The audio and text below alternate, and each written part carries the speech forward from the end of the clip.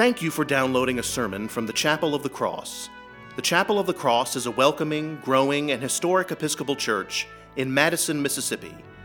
I hope you will join us on Sundays for worship at 7:30 a.m., 8:45 a.m., 11 a.m., and 5 p.m., with Sunday school for all ages at 10 a.m. I also invite you to connect with the chapel online at chapelofthecrossms.org. Again, thank you for downloading this sermon. We pray it will enrich your walk with Christ. God bless you, and we look forward to welcoming you and your family to the Chapel of the Cross.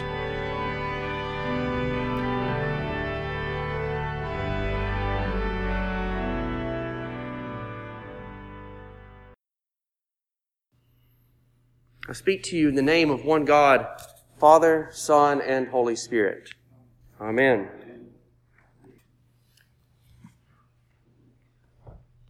There's a story about David Christian that I was just reminded of since I lit the candles in the middle of the service. I forgot who told this to me. It may have been Keith Obert, but apparently one long forgotten Sunday service, the candles weren't lit the whole time, and someone came up to David after the service and said, "David, I noticed that the candles weren't lit on the altar." And he responded, "Oh, that's because it's the 22nd Sunday after Pentecost, and we don't light the altar candles on the 22nd Sunday after Pentecost," which is not true. I think that is hilarious. There's been many times here when I've had to go light the altar candles, or, tell an acolyte, go light the altar candles, and I think of David and that funny story every time I do so. That has nothing to do with this sermon. Here is the actual sermon. As you can see, we have, once again, a baptismal banner hanging here at the Chapel of the Cross. That is because today we have baptisms here again for the first time since January. At 8:45, we baptized Lucy Lee Blakeney, and soon at this service we will baptize Jackson Scott Bauer. A lot of babies were born while we were in quarantine. And because of this, and because we have not been able to hold baptisms due to the pandemic, we have a lot of them coming up. So be warned. Prepare yourselves.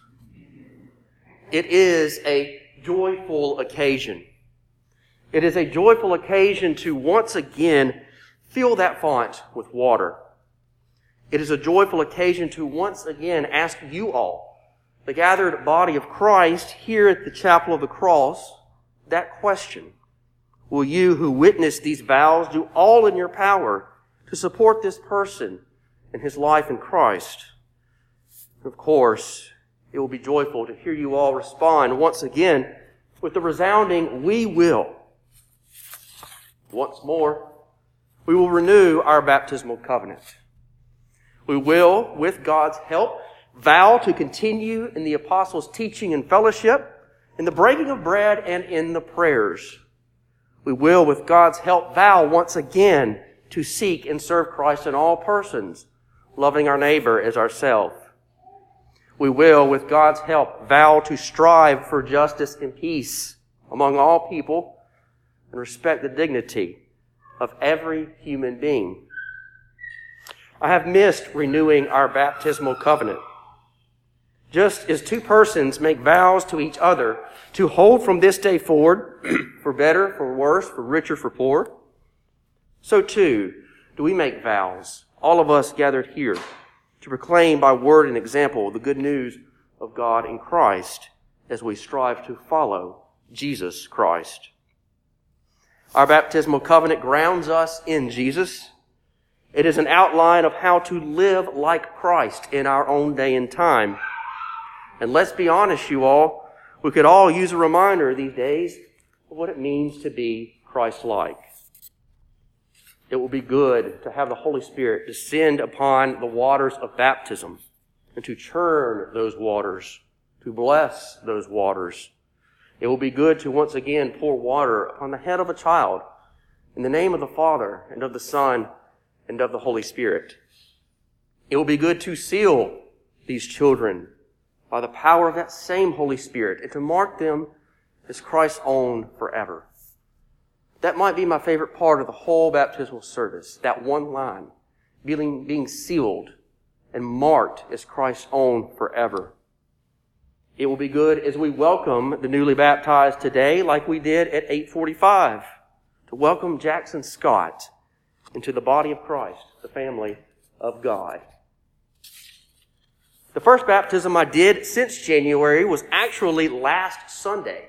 It was at the outdoor chapel at Camp Bratton Green. We were supposed to baptize Elizabeth Denson Arnold on Sunday of Parish Weekend back in April. But of course, that was canceled like everything else. The pandemic had other plans for us.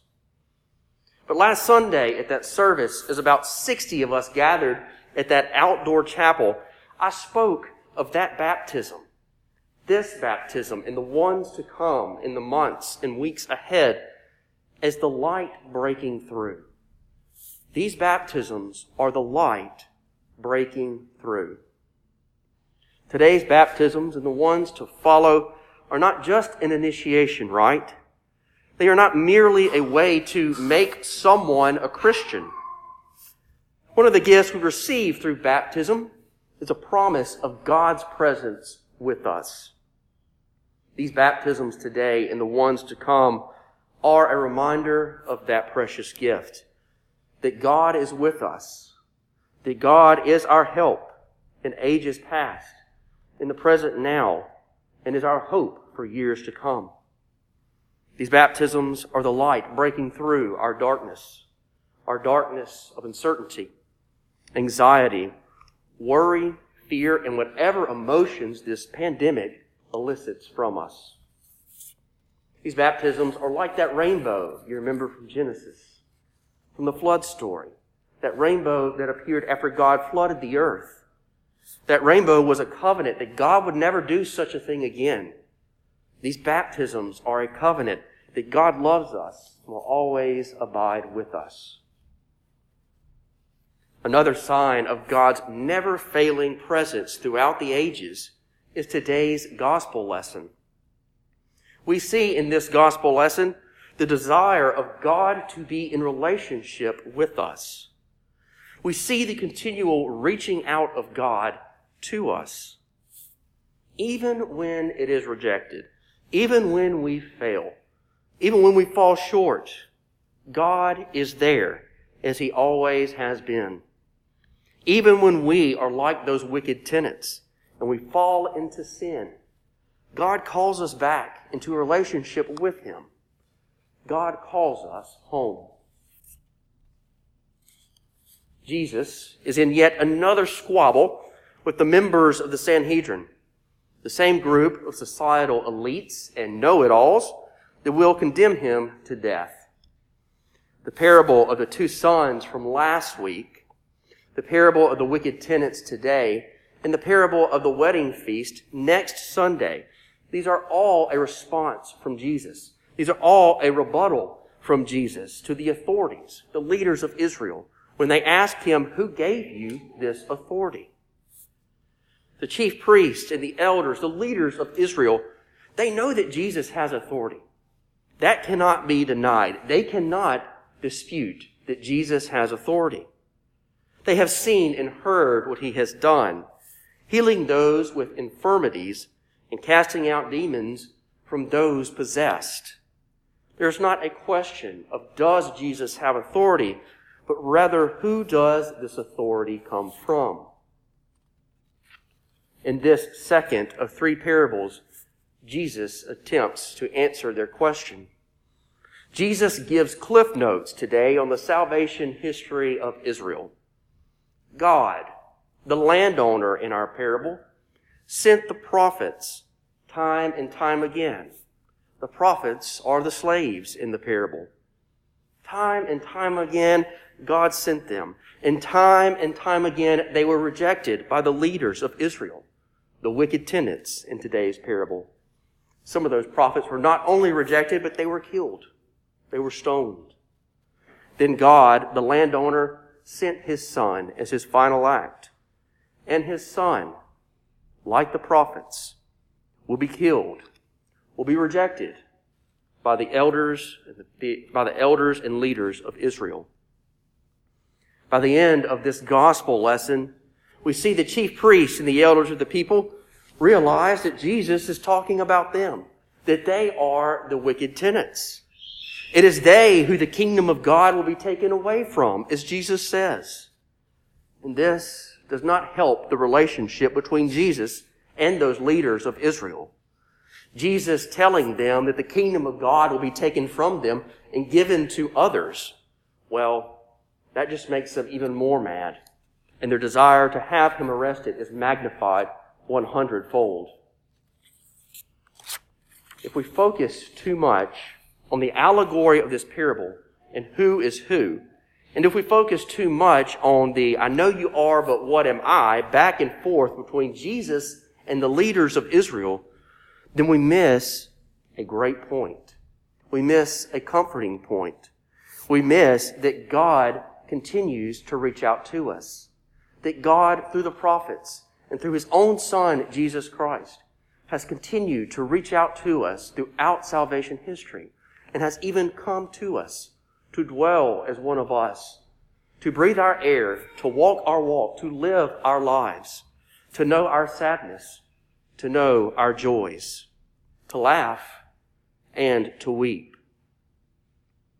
God has always made it a point to be with us. God has always made it a point to be present with us.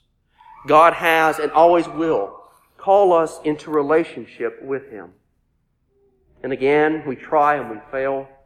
We don't get it right. We screw it up royally. We put ourselves and our desires before God. We might even act like the wicked tenants and reject God completely. But God is still there. He hasn't moved. God does not move. With our imperfections and blemishes, God still calls us in love, calls us in relationship, calls us home. Our baptism is a beginning of our relationship with God. We are reminded through these baptisms today and the ones to come that in the midst of this pandemic, that relationship still exists, that God still exists. We celebrate the relationship that God has established with Lucy Lee and will establish with Jackson Scott this day. We celebrate the relationship we all have with our God through baptism. Today we celebrate because once again we are witnesses to God's saving grace. Today we celebrate because we have baptisms once again here in our chapel. Today we celebrate that light of God breaking through the darkness. Amen.